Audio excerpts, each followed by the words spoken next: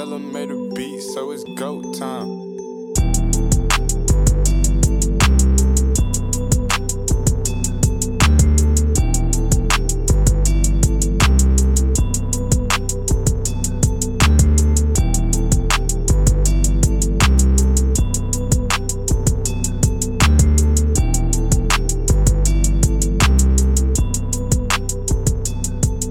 Welcome back, Grizz Nation, to another edition of the Core 4 Podcast, a podcast on the Grizzly Bear Blues Podcast Network alongside 3&D Live, GBB Live, and the Starting Five Podcast. Grizzly Bear Blues is a blog under SB Nation. You can find it on the web at grizzlybearblues.com or on Twitter at SB and Grizzlies. I'm your host, Parker Fleming. With me is none other than Nate and the Chess Pass, Chester. Nate, what up? Not much, man. How are you doing? I mean, I can't really complain. I know the Heat are down 3-1 right now. That's kind of a hit for the brand, but then again, everything's all gravy at this point.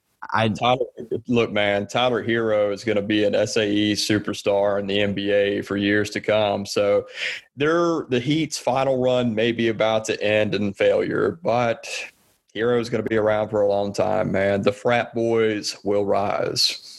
Yeah, and also, too, nobody expected them to be here. Heck, I came into the season, I said, look, this is probably like the third best team in the East. Let's be real. I didn't expect them to make the finals. No, of course not. And honestly, they probably wouldn't have done it under normal circumstances. I would assume the format played a little bit of a role in how far they went.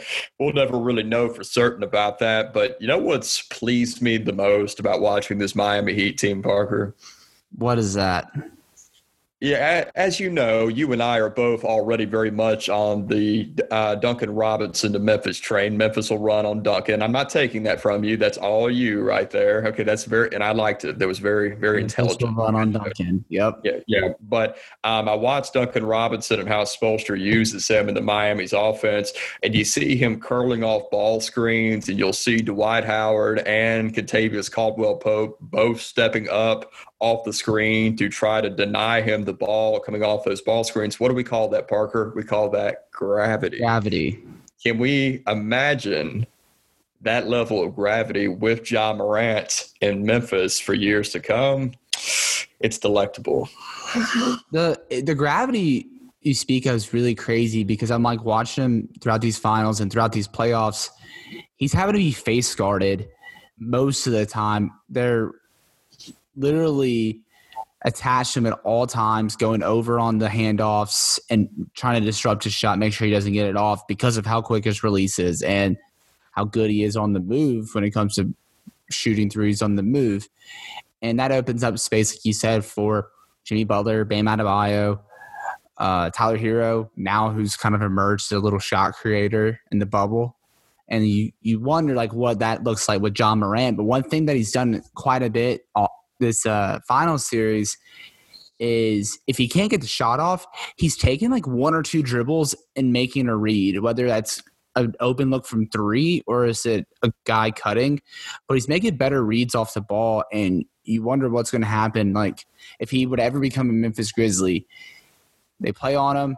He can't get the shot off, but 1-2, Jaren Jackson Jr. in the corner, splash. It's just mesmerizing to think about. Thinking if Memphis can just run on Duncan, it'd be glorious. I told Joe about this. I'm like, man, I think this is going to be to me what the Chandler Parsons free agency train was for you, because I remember like the first time I ever like knew of Joe and his work on GBB, it was his Chandler Parsons piece where he kind of likened it to always the bridesmaid, but never the bride. And I really liked that piece because I had Chandler Parsons as a top free agent target at the time when I started writing over at Beale Street Bears. Mm-hmm. And I don't know. I want to lead that train, Nate, and you're my vice president for that train. Yeah. We've been on that train for a while here now. And the area where I want to see Duncan Robinson grow the most as a basketball player is that he hasn't shown much in the way of being a secondary creator as far as having ball handling in his bag. He's still been more or less just a spot up shooter, even though it's no hyperbole to say you're going to make fun of me that he was one of the greatest spot-up shooters in NBA history this year.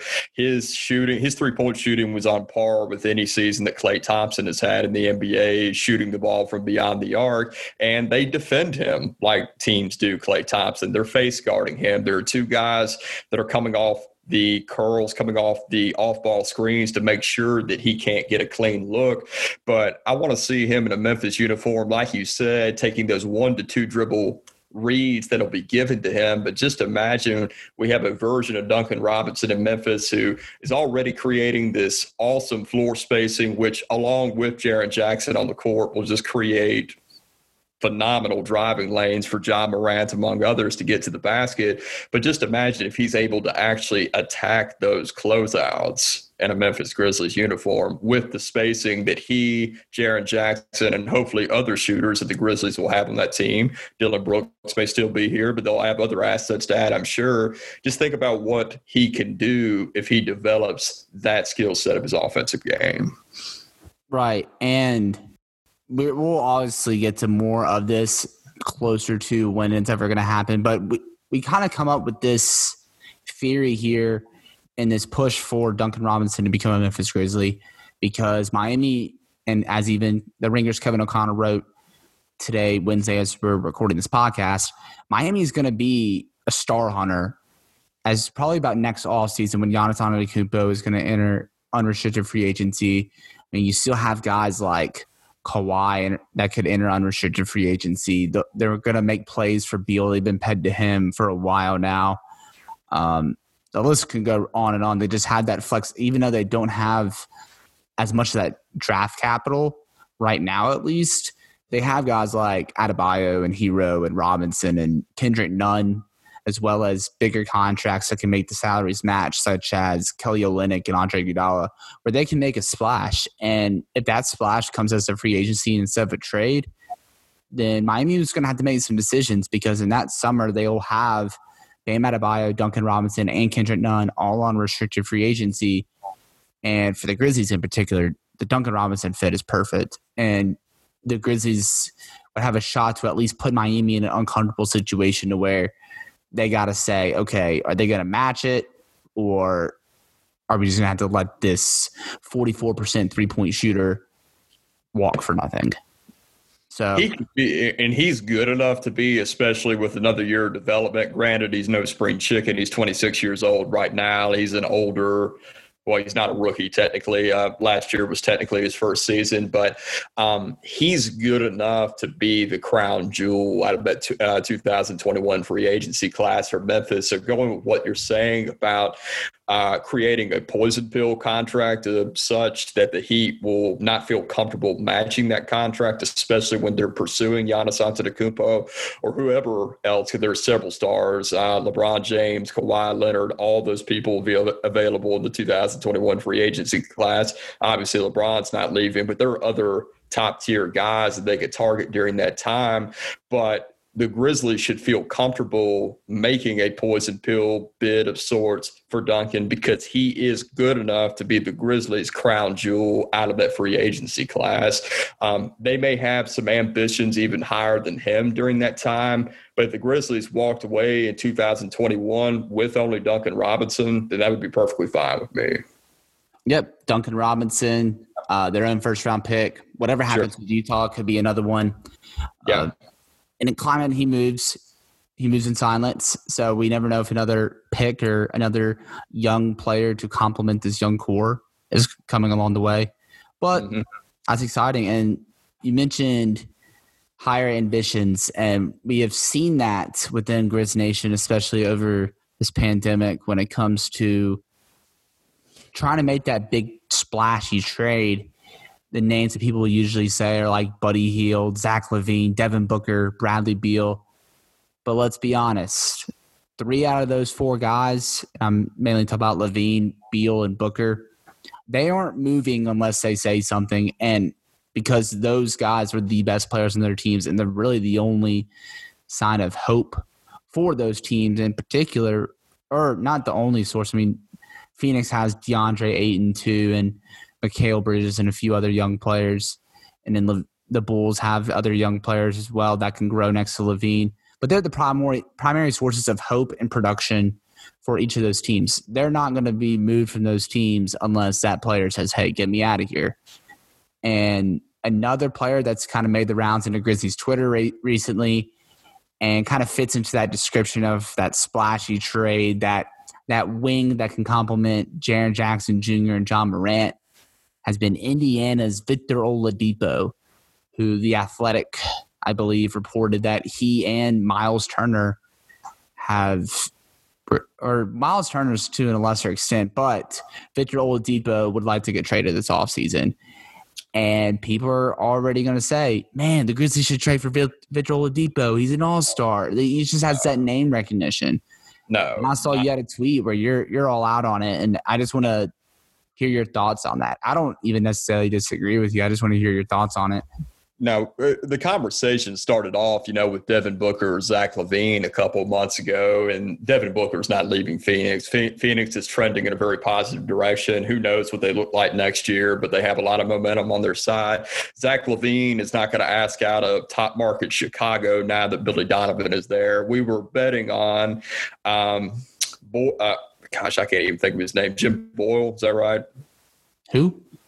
Who did the Bulls just fire? That's going to drive me absolutely crazy. Boylan. Oh, Jim Boylan. Yeah, Boylan. Yeah, that's what it was. But LaVine's not asking out of there. So Victor Oladipo kind of ends up being the bronze prize for the Grizzlies to make as a priority in a trade.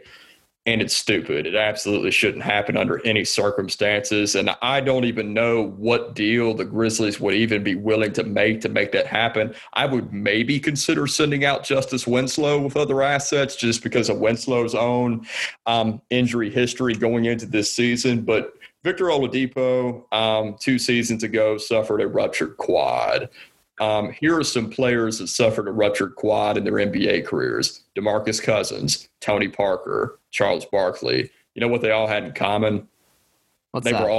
They were all nowhere near the same again after having that happen to them. Victor Oladipo ruptured his quad. He was already playing hurt even before it happened, which speaks very positively of his competitiveness and character that he wanted to be on the court in the first place. But his production was already trending downward from his career season 3 years ago when he averaged 23, 5, and 5, along with 2.5 steals. He was a max-worthy player that year. But his production started to trend downward. He was playing hurt, and then he ruptures his quad. He came back this past season. He averaged 14 points a game, was very inefficient. Victor Oladipo is never going to be the player that he was during his one elite season for the Indiana Pacers. And frankly, even before the ruptured quad, I think it was a question about whether that level of success was sustainable for him going forward in his career. He had obviously taken a leap from Oklahoma City to Indiana, but was he really going to continue to play at that level? That was in question to me. But whether that was true or not, he is never going to return to that level. And there are plenty of historical examples that you could point out that you just can't return to 100%, even in this modern medical age of all the technology they have. You, for the most part, can't be what you were again after an injury like that. So should the Grizzlies be trying to send out Brandon Clark or the Utah first-round pick or the Golden State first-round pick or their own 2021 pick as an attempt to bring Victor Oladipo to be your third star? No. Because you don't want Victor Oladipo at this stage of his career, considering what he's gone through, to be the third star on your basketball team. It's simple. Oh, I agree. And I think to make salaries work and all that, I've seen, Joe, among others, Sean Coleman, and kind of peg Gorgie Dang's $17 million expiring as a trade asset to get somebody like a Buddy Hield or Victor Oladipo. But I don't know how much if that's going to work. I mean, we mentioned Justice Winslow, but you mentioned him, but I don't know necessarily. I think Victor Oladipo is just as much the health risk is Winslow for sure. I want to let the people hear your spewing hot take you sent me about Victor Oladipo when I brought up this topic to you. I just want to make sure Justin Lewis is listening so we can. Oh yeah, get a little heart attack. All right. And I mean, this is not really that much of a hot take if you just look at his production over the 20 or so games that he played this year. But I cannot say with any degree of certainty that this current iteration of Victor Oladipo is better than Dillon Brooks. Think about it. He did not shoot the ball well from three. And even I think his career best from beyond the arc is 35%. It's not like he's ever been a sniper from out there. And in his career season from 3 years ago, I think he shot 33% on a decent volume, granted, but he's never been great in that way. His athleticism is never going to be quite what it was, again, because of the ruptured quad. Probably give him the edge defensively, but can you say definitively, considering that Dillon Brooks put up better numbers than Victor Oladipo did this year, that Oladipo will absolutely be a significantly better player going forward? I can't. Yeah. And that's not really so much me speaking so highly of Dillon Brooks, even though I have before, and he had a very good season this year, and he's going to play a good role for the franchise going forward. It's just, I look at this guy who came back from something so terrible for his body, and his game was already predicated a lot on quickness and explosiveness, and you take a good chunk of that away due to the injury, and it has severe implications for the rest of his long-term career. It's unfortunate, but that's just the reality of it. Yeah, that's true. It kind of looked like he was finding a little something in the playoffs. I don't necessarily know what that something was, but he averaged a little under 18 points and shot 36% from three. I mean, he also shot as a whole 39% on 14 attempts. He wasn't much of a playmaker. He averaged 2 steals a game. I mean, also too, that Pacers team got waxed by Miami in the postseason. They were not at all prepared for that matchup in any way. Yeah. That was more so because they didn't have Domantas Sabonis and anything, and in a fully healthy Victor Oladipo. But I think my big concern is, for one, he's going to want a max contract in 2021. So if let's say he plays and he's just not up to that value, maybe in terms of fit or production, then you just gave away assets for a guy that's, one, an injury risk, and two, a flight risk. Another thing, I can't remember the whole specifics behind it. I think a lot of it was like money. It's like something with his contract was maybe tied into it, but his to play or to not play with the bubble, I remember that was kind of a dilemma. I don't know if I might be. No, I remember, and I think it was just he didn't want to go out and risk his body for an organization that he didn't have any interest in playing for anymore. I think he went out there and played in the bubble just more so for himself, to show other teams that he's still a borderline star in the league. Right. And also, too, I saw a tweet a couple of days ago that kind of scared the hell out of me, where somebody said that the Victor Oladipo situation could be a lot similar to the Isaiah Thomas situation that's kind of developed over the past 5 years, where he just never looks the same. His value plummets. I remember when Isaiah Thomas, he got like top 5 MVP votes, but also too, like people were talking about like how maybe himself actually was expecting like the trucks to back up for him in terms of like how much money he's expecting in free agency. And don't get it twisted, Danny Ainge royally screwed over Isaiah Thomas. He encouraged him to play hurt in that playoffs, and it tanked his value, not just for that coming off season, for the rest of his career. Going on the tangent about Isaiah, I saw a tweet a couple of days ago that he supposedly just had another hip procedure that's supposed to 100% fix him and restore him to the level that he was. Drawing the comparison between Oladipo and Isaiah was a very unique case. Like if a 5'8" point guard gets a critical lower body injury, that's a little bit different than it is for a 6'5" shooting guard. Even if Oladipo's game is predicated on athleticism to a good degree, but Oladipo being the flight risk isn't really a primary concern for me because, if he comes in and he averages 15 points a game on 40% shooting, he can, of course, go wherever he wants. And you don't want to give up assets, like you said, for somebody who will be gone in a year. But at the same time, nobody is going to be giving him the money that he wants right now. If he comes in and has a similar season to what he had this past year, or if he simply doesn't reach the same level of success that he did several years ago, the New York Knicks are the only team that comes to mind that just say, hey, that's a name right there. So let's throw some money at that name and let's bring them to the Big Apple. Spike Lee is going to be so proud of us. But I cannot see any legitimate team coming along after he has a similar season to what he just had and throwing a max deal at him. And if he is great, if he does have a phenomenal season and he returns to his previous form, I don't see this happening, but he averages 22 points, 5 rebounds, 5 assists while shooting 45% from the field, then you, as Zachary Kleiman, have to take a look at that and say, okay, he's a part of the core going forward with John Jaren, and you can pay him then. That's not going to happen. They're not going to trade for him, so it's a stupid discussion. Yeah. And also, he doesn't necessarily fit with the timeline. He's 28 years old. Yeah, 28 years old and injury history. And also, I kind of put it this way, and this is like my stance, whether it's Victor Oladipo or Buddy Hield, really those two guys. If you might decide to make the splashy trade this offseason or maybe even next offseason, it's not one of those things to where you're trading to become a title contender. With that, you're trading to become a middling playoff. Middling playoff team. Like maybe a 6. Like you're fighting for the 6th seed, but a playoff spot's not even guaranteed. Yep. This isn't like the Utah situation with the Mike Conley trade where they saw an opening and they were like, okay, let's go trade for an all-star caliber point guard to have next to Donovan Mitchell that's also played in these big moment playoff games. It's not the same thing.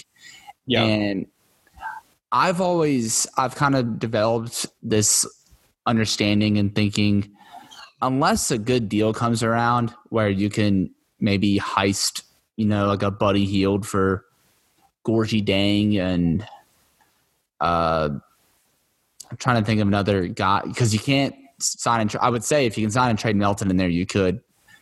Let's say if it was like Gorgie Dang, Kyle Anderson, and 2 seconds for Buddy Hield. I would I'd do it in a heartbeat. That's the perfect deal becomes available to you. I think to see your phrase, I would drive them to the airport for that deal.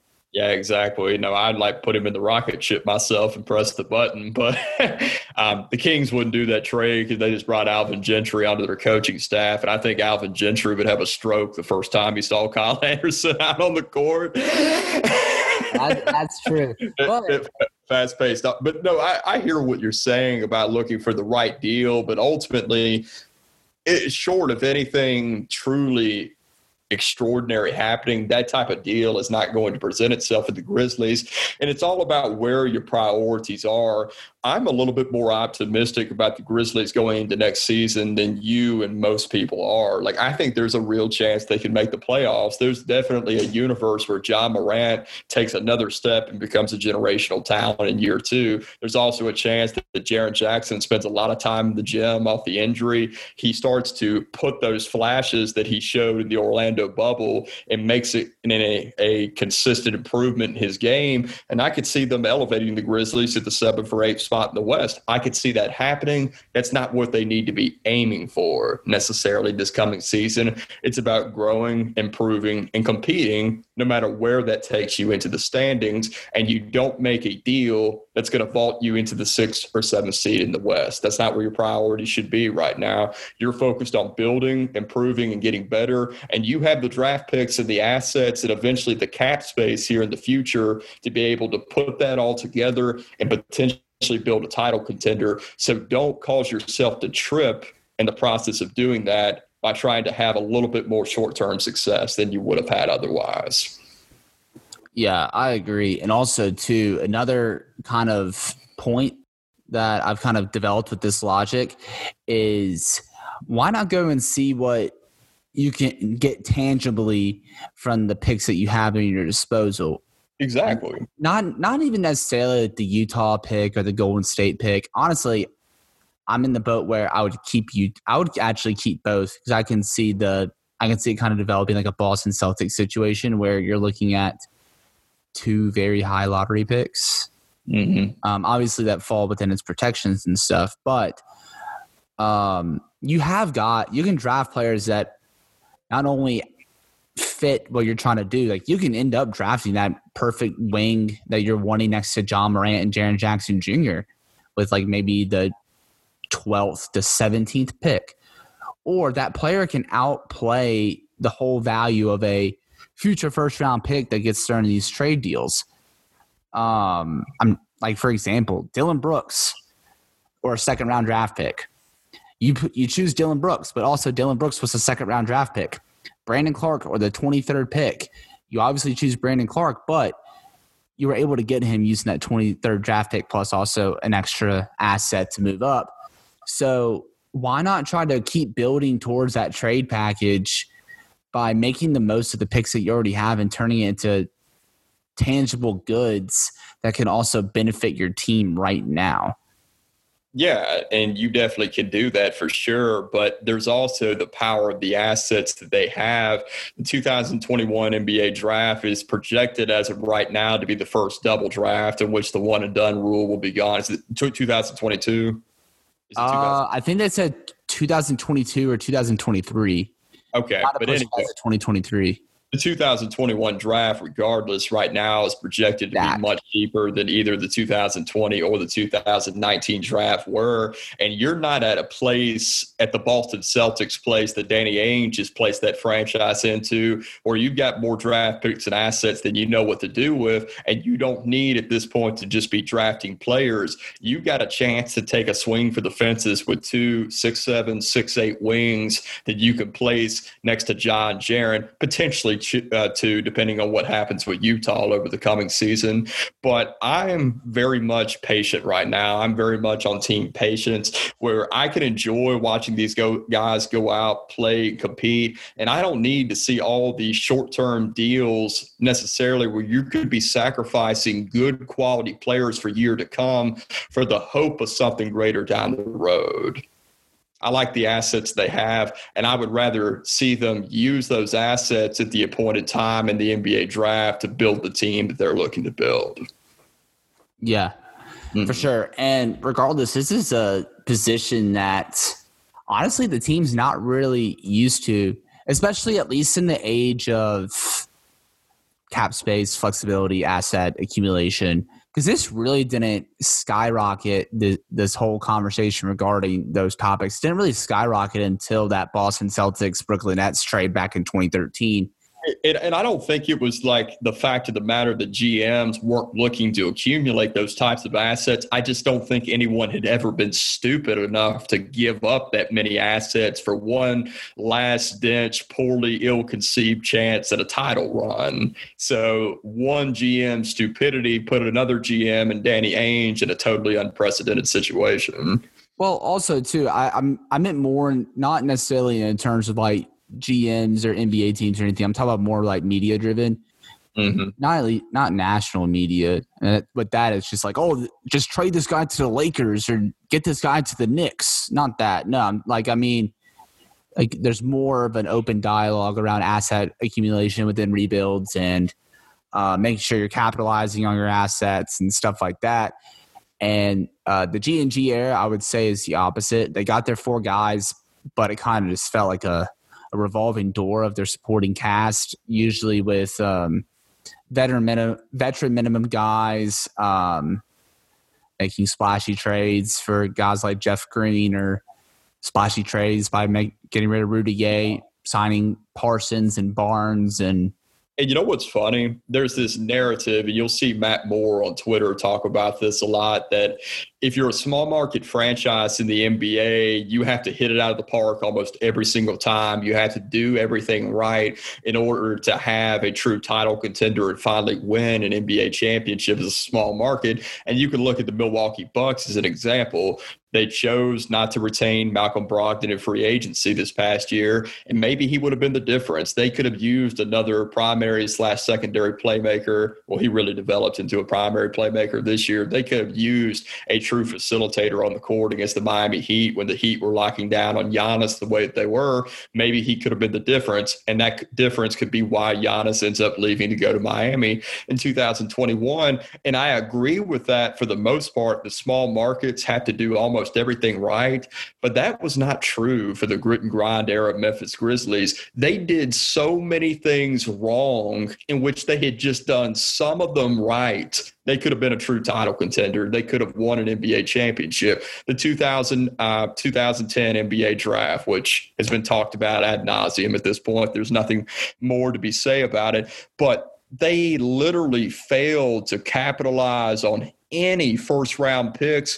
I want to say, gosh, I can't remember who it was off the top of my head, but as of the time that I wrote the article in the summer of 2018, the last first-round pick that they had retained past their rookie contract, I don't remember who it was, but I think it was a player from 2007. Yeah. Mike Conley. Yeah, it was Conley. Okay, yeah, you're right. So Mike Conley, yeah. Yeah. Yeah, so they absolutely, utterly failed to find any rotation players in the draft to build around that core four of players that they had, and yet they always seem to be knocking on the door. They even made it to a Western Conference Finals. It's just like you make one good first-round pick. You make one good second-round pick. You don't draft Wade Baldwin in 2016. Sorry, buddy. I know that hurts you to hear that. It doesn't now. hurt me anymore. It's dead to you now. Yeah. But they blew it over and over again, did not catch any lucky breaks, and yet they were still on the precipice of title contention for many years. And it's just like they were lucky. They were lucky to do as well as they did, considering all the mistakes that they made during that era. Yeah, like people always point to the beat draft. It's really tricky saying the and then the beat. Yeah, that's a they'll point to that draft, but I mean, like you said, even if you were to replace picking Tony Roten with Draymond Green, that's an entirely different story. Or, you have a title. You have a title. Or you replace drafting Jordan Adams with Rodney Hood. And if you want to get really fun, replace Jarnell Stokes with Jokic. that one, honestly, I think that one pains me more than the Wade Baldwin one. Because they were seriously considering him. It wasn't just some random Serbian that they didn't bother to look at or scout. No, they were seriously considering picking him with that pick. Yeah. But I think one thing that with this whole conversation here is there is value in asset accumulation. There's value in holding on to your assets. And there's also value in staying patient because, like Nate said, there is a legitimate theory that when you're a small market team, you got to hit it out of the park every chance you get. And because it can mess it up and it can end up causing a ripple effect that ends up clicking the reset button, as we're seeing right now. As Nate said, that Malcolm Brogdon move to not bring him back, that can cost them Giannis Antetokounmpo. Technically, the Chandler Parsons signing cost the Grizzlies the core four era. The Kemba Walker, or mismanaging Kemba Walker all those years. I mean, he was the fifth or sixth highest paid player on his team, and they were still mediocre. That cost them Kemba Walker. And Charlotte organization was an absolute disgrace that they could not build anything better around him when they had the opportunity to do so. That was the most frustrating organization to watch. For sure. And I think it just goes to show what we're trying to say here is making that hasty decision now because you suddenly have – granted, we've talked about for lengthy periods over the past year how much assets the Grizzlies have and how they sit in a great position here. That doesn't mean I want them to make the trade now, because I think that trade can ultimately kind of run the rebuild off its course a little bit. And I think there's just, unless somehow you can get a guy like Bradley Beal, Devin Booker, Zach LaVine bought in, but I don't see that happening within the next year or anything. Yeah. There's a beauty in being patient and doing nothing. You know which organization wish they had learned that lesson sooner rather than later? Philadelphia 76ers.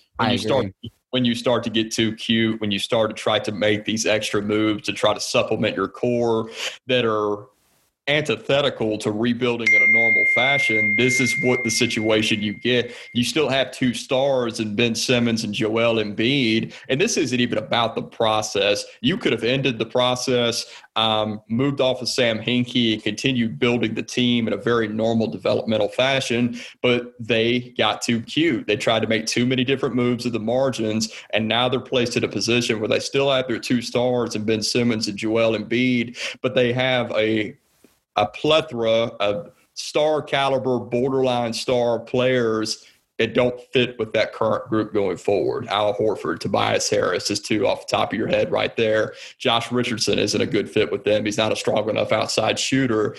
The Grizzlies don't want to be in that situation. They want to be patient. They want to build a very normal developmental way and not rush things the way the 76ers did, because now the 76ers, they have Doc Rivers, but they're AWOL.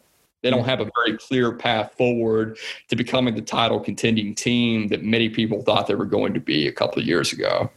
Right.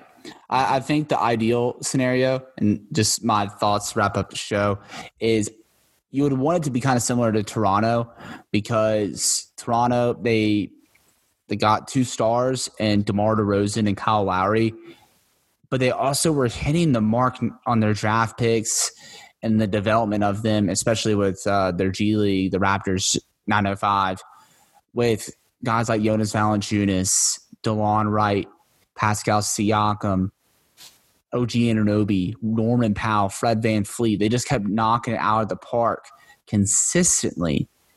And they actually built up the capital, both tangibly and with their draft picks, to make trades for both Kawhi Leonard and Marc Gasol, and it won them a title. And they're patient and competitive. I mean, they weren't making hasty decisions really when they were, winning 50 to 55 games and sitting at the top of the East. And they found a chance with Kawhi Leonard.